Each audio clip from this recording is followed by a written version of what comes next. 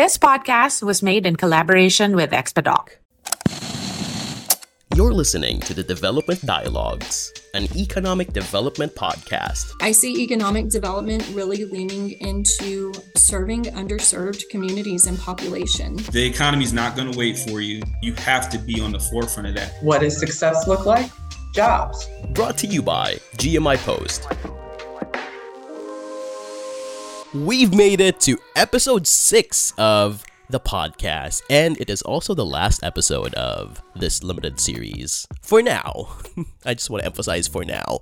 Who knows, we might be making more for you guys in the near future, but if you just tuned in, if you just clicked on the Development Dialogues, welcome, and thank you so much for clicking on our podcast.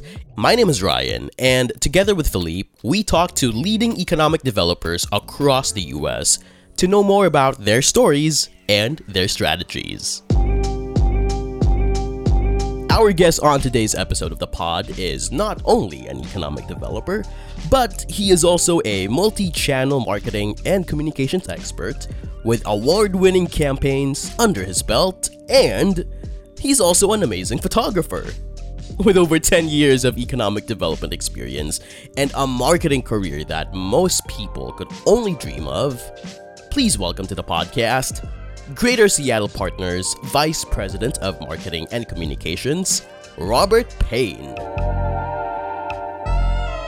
Hey, Ryan. Thanks for having me. Thank you so much for making time for us.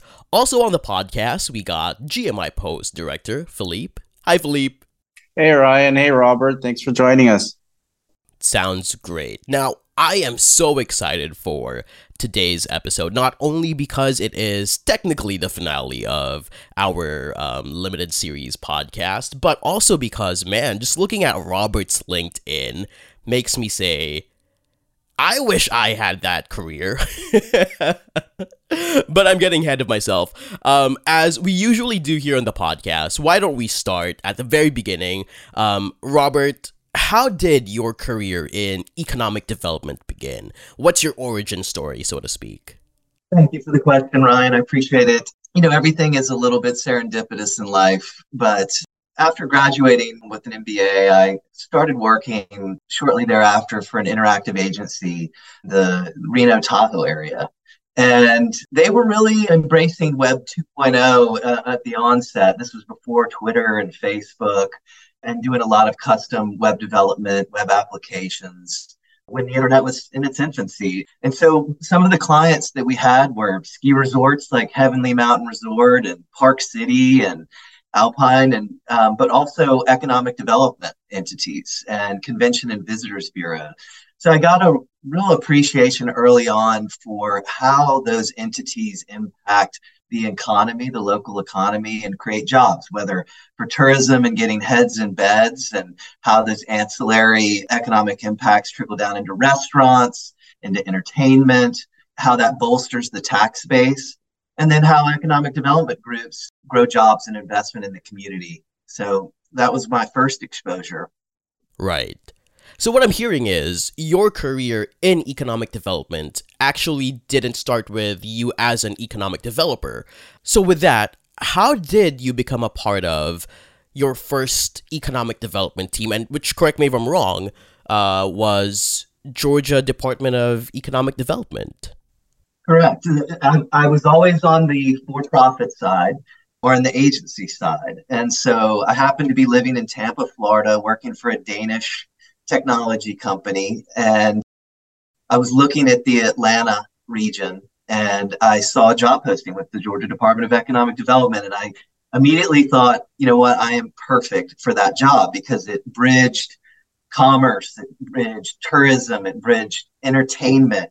It incorporated all of those aspects I mentioned in terms of economic development entities, tourism. And then the bonus was that it also incorporated film, which, as you probably know, Georgia and Atlanta have risen to be number 2 film destination in the United States. And there is also a big small business component, innovation. So it really just rounded out my experience in technology, agency work, and all of that feeding into economic development. So, Gotcha. And Robert, What was day one for you like? And I ask this because, unlike the other economic developers that we've met, it seems like you have a unique story in a sense that even though you were technically shifting careers, you weren't completely new to economic development, right? Because you already have experience with dealing with economic development teams from an agency's perspective. So going back to my question, was your day one like, yeah, I got this, I know what I'm doing? Or was it still a complete 180 for you? What were the emotions that you were feeling as you walked through the doors of Georgia Economic Development for the very first time? Yes, yes. I love that question because I will never forget the first project I worked on was a groundbreaking for a biomanufacturing company called Baxter. And we ultimately ended up in an air-conditioned tent on orange clay, that famous Georgia orange clay. Wow. And basically in the woods. And I think it was August. And it was, at the time, the largest economic development project in the history of Georgia. It was $1 billion and 1,800 jobs. And the site itself spanned 3 counties. And this was right after the economic recession. And so people were emotional. And so when this company coming and bringing tangible, high-paying jobs to their community, it was a big deal. And I could see it in their faces. They, one of the local towns brought out the choir. The governor was there, the CEO of Baxter, and that was when it really dawned on me that this was much bigger than slinging widgets or launching a new website or any of the other experiences that I'd had in the past. This was bringing hope to a community. That sounds amazing. And you did that. And by that, I mean you were a part of Georgia Department of Economic Development from 2012 to 2019. Correct. And then come 2019, you became a part of Greater Seattle Partners. Or was it 2020? Somewhere around that time. What was the shift like for you? Yeah, it's certainly pre-pandemic, right around the time of the pandemic. Hard for me to get the dates right sometimes because it was such a crazy time for all of us globally. But spent a number of years living out west, and it was an opportunity to get back out west and enjoy the quality of life, the beauty of the Pacific Northwest and what Seattle has to offer. This is where connections matter, and being involved with the International Economic Development Council out of Washington, D.C., the IEDC. I had done some thought leadership, some webinars with them. I won a number of gold awards for different international and domestic marketing and communications campaigns. And so I felt very comfortable reaching out to the president of the time, a gentleman by the name of Jeff Finkel. And he suggested that I speak to the CEO of Greater Seattle Partners, which I did. I was on a visit to Seattle and had coffee with him. Again, serendipity kicked in. The organization had to contract to get through the pandemic. They weren't engaged in traditional business attraction. And so I came on at a time where, the George Floyd incident had happened.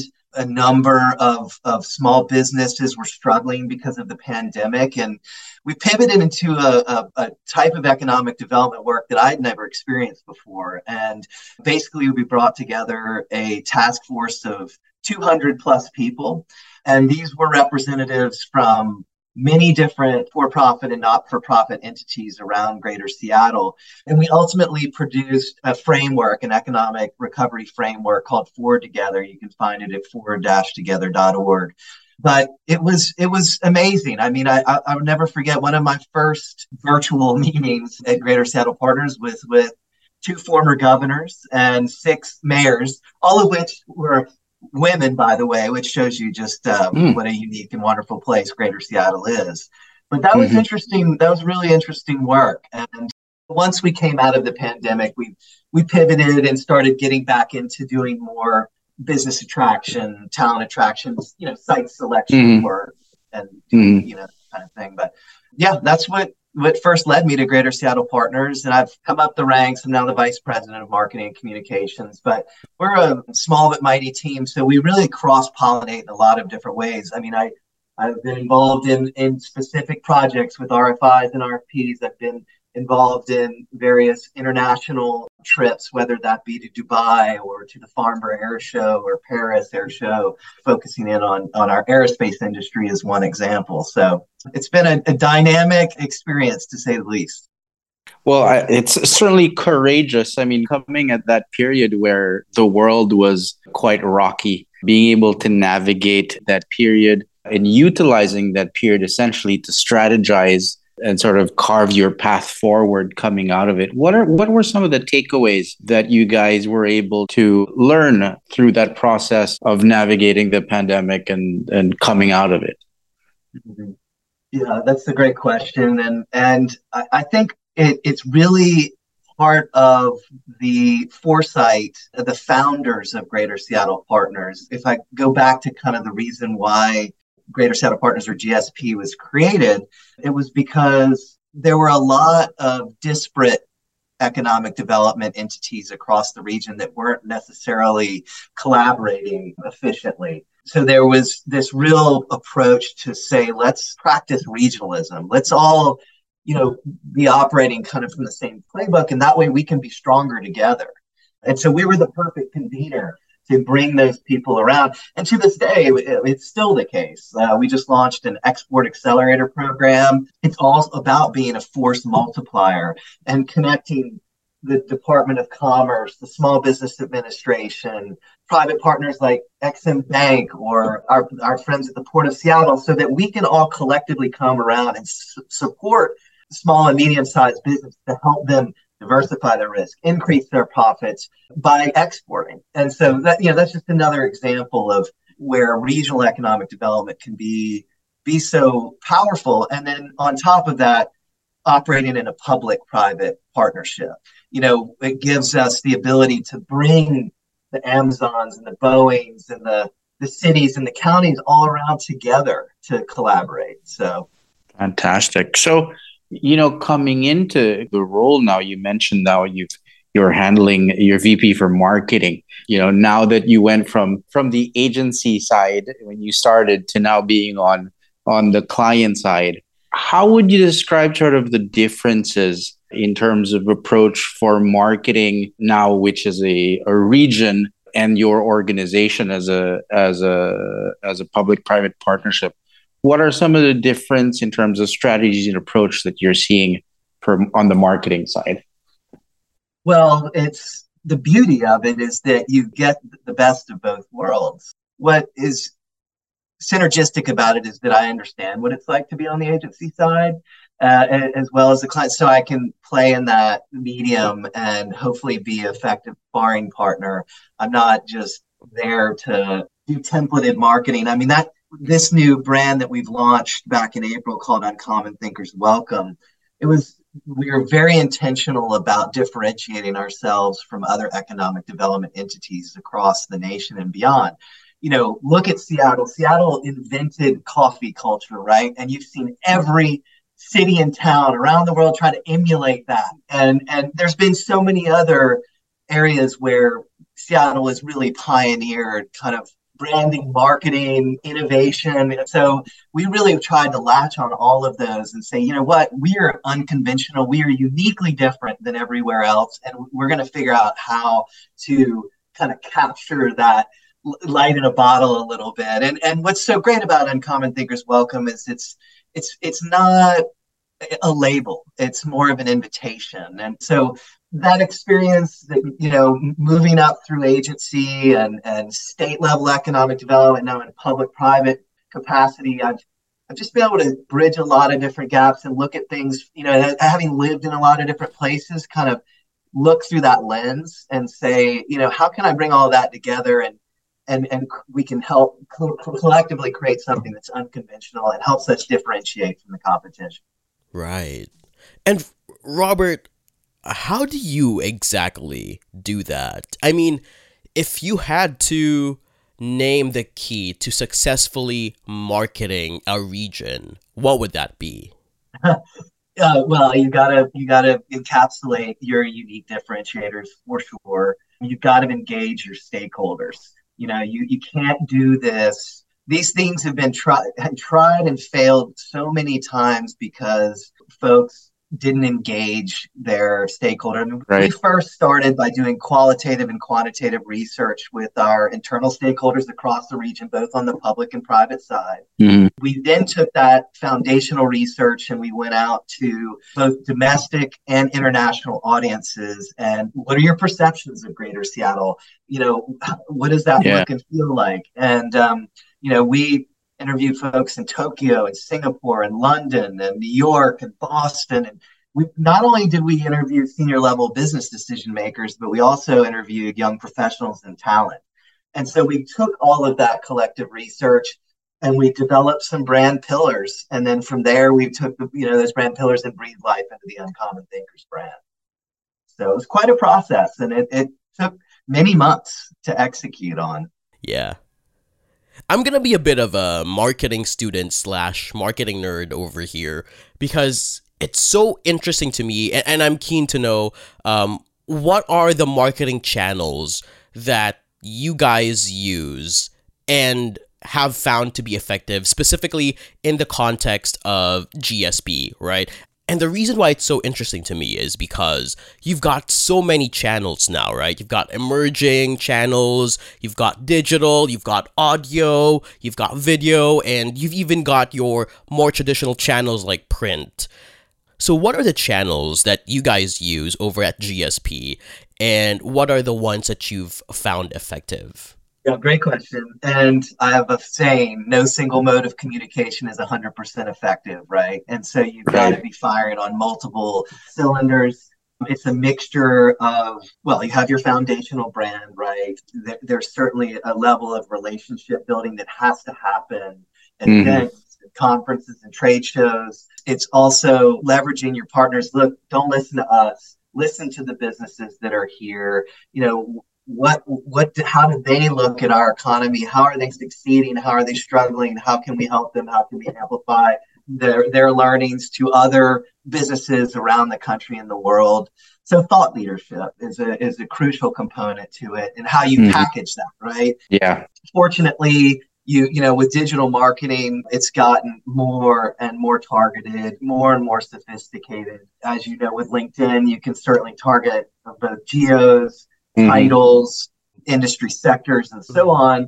But, programmatically, I mean, these ad serving platforms now utilizing artificial intelligence, some of the other things I just mentioned with LinkedIn, but that you can actually take your database and segment it and feed it into these programmatic platforms and just continuing to get more and more granular and more sophisticated. And so that when you ultimately see some content from me, it's going to be very personalized to you. And, we can always get better at that, of course. And then finally, having a really good influencer strategy, I think, is also important. And so, like, when we launched Uncommon Thinkers Welcome, I spent an inordinate amount of time engaging companies and entities, both for-profit and not-for-profit, to bring them into it. And we did an extensive photography and videography shoot. I conducted numerous interviews with executives at these companies to get a sense of, their positioning so that it fit well into the Uncommon Thinkers umbrella. And then a lot of time developing a social media playbook so that when we rolled it out together. And so that day it was, email marketing, social media, video, and so on. And so it was, again, very multi-channel, very focused, a lot of hard work in the background from a relationship building perspective. So when you shift into the economic development sort of sphere, do the barometers of success or the measurements of success differ? How does it change when you want to measure success when marketing a region versus your regular brand? Yeah. Economic development is much more difficult from two angles. One, from a lead gen perspective and generating qualified leads. And two, continually communicating with your stakeholders that these things don't happen overnight. You don't sell an outdoor jacket when you immediately do an ad spend like that, like many other consumer brands and things like that. And in our world of economic development, you may get your brand in front of your target audience and they may take no action whatsoever. You may be able to measure an impression or a click through. You may even be able to funnel them into your pipeline and enter into a CRM like Salesforce, but that doesn't mean they're ready to relocate their business right away. And it can be 3 years, it can be 5 years even. I mean, we've had prospects that we touched initially that were not ready to relocate or expand their business and come back 2-3 years later to have a conversation. So I think it's very important to make sure that you do have a very well architected pipeline and a lead flow, and that you can accurately record those touch points along the life cycle of that deal. So it's because once you've got an actual, goes from a qualified lead to a prospect, at that point, that prospect is interested in looking more closely at site selection criteria like available land or available real estate, like utilities and other infrastructure, like logistics, whether they need to be in close proximity to air or port or rail, what the workforce looks like, in terms of average wages, number of degrees conferred, how many engineers do you have in a particular category in your MSA. So, there's a lot that goes into that, right? To ultimately put out your press release that says this company has decided on Greater Seattle or where have you. So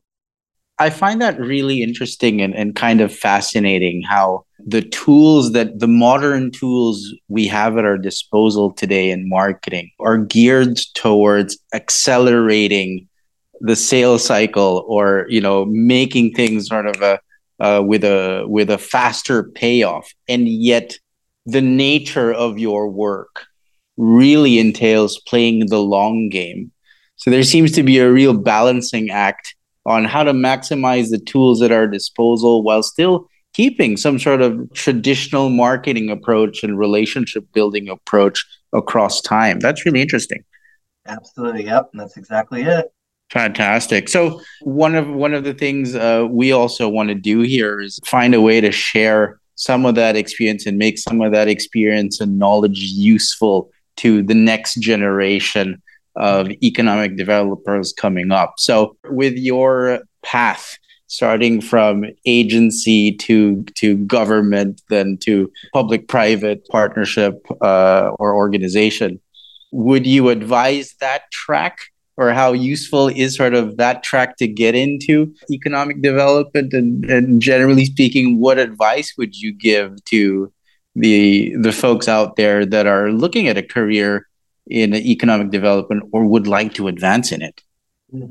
Yes, Philippe, thanks for the question. I every day I clap my son on the back as he heads off to school and I say, study hard so you can be a marketer like your dad. No, it's if you want to be a traditional economic developer, there is a well-defined template through the IEDC where you can take courses to become a certified economic developer. And that's a great program. With that being said, being a practitioner and living it day to day, there's no substitute when you're interacting with site consultants and brokers and utility partners and you name it. I think I've always had a little bit of a chip on my shoulder when it comes to having marketing in my title and yet being in economic development, because I try desperately at times to differentiate myself by saying, you know what, I don't just talk about ideas, I implement them, and I implement them as damn well as I can. And then ultimately you develop the trust and you show results. And over time, that makes a difference. And I can give countless examples to that. But I think it's so important to really consider who your audience is. And one of the things I would always do with interns and new employees is I would just give them a very simple task, which would be, I want you to write a blog post on this subject. And that could be about aerospace and industrial manufacturing, life sciences, biotech, whatever. And they go off and spend a day or two, working on that and come back to me. And I would look at it, and inevitably, my first suggestion would be cut it in half, flip it upside down because you put all the important stuff at the bottom, break it up in bullet points. And then the last thing I'd say is, look, you really got to consider who the target audience is here. Imagine you're talking to the CEO of Porsche. Why the hell do they care what you have to say? You got to make them care. It's got to be relevant, valuable, informative to them, or it's not worth their time. And so I'm looking at things through that lens always. And even, if it's video production, like I want to find out, who that person is and what makes them tick, what gets them up every day and fired up for work. And by the way, what do you like to do when you're not working? Because quality of life matters and place matters. Right. And ultimately, storytelling, it's got to invoke emotion and get somebody to act. And if your marketing and comms is not doing that, then your results are not going to be good, especially in such a crowded marketplace. So. Fantastic. Yeah. So, Robert, we're actually down to our last question for you here on the podcast. If you had to summarize your entire economic development career into one lesson, what lesson would that be? Well, one time when I was in Georgia, I got a chance to go down to Porsche's new headquarters by the Hartsfield-Jackson International Airport and ride in a Porsche vehicle with a professional driver. And wow, it was exciting, thrilling, and a little frightening because I'm a control freak and I don't like to be in the passenger seat. Right. So it's been like that, Ryan. It's had a lot of twists and turns, but ultimately I keep telling myself that what I do matters and that it brings hope to people. All of the machinations and all the politics and everything that we all deal with in our jobs, hopefully at some point what I've done is, given someone the opportunity to afford a mortgage, to take their partner out to dinner, to pay for their kid to go to college, and to grow the economy in an equitable and inclusive way. Fantastic. Robert, thank you so much for your time. If people want to get in touch with you, if people want to get in touch with Greater Seattle Partners, where can they find you? Just Google me, you'll find me. There's a few other Robert Paynes out there, but none of them are in economic development. Thank you for listening to the Development Dialogues, brought to you by GMI Post. Visit www.gmipost.com for exclusive country economic reports, investment guides, original feature articles, and more. The views and opinions expressed by the podcast creators, hosts, and guests do not necessarily reflect the official policy and position of GMI Post. Any content provided by the people on the podcast are of their own opinion and are not intended to malign any religion, ethnic group, club, organization, anything, or anyone.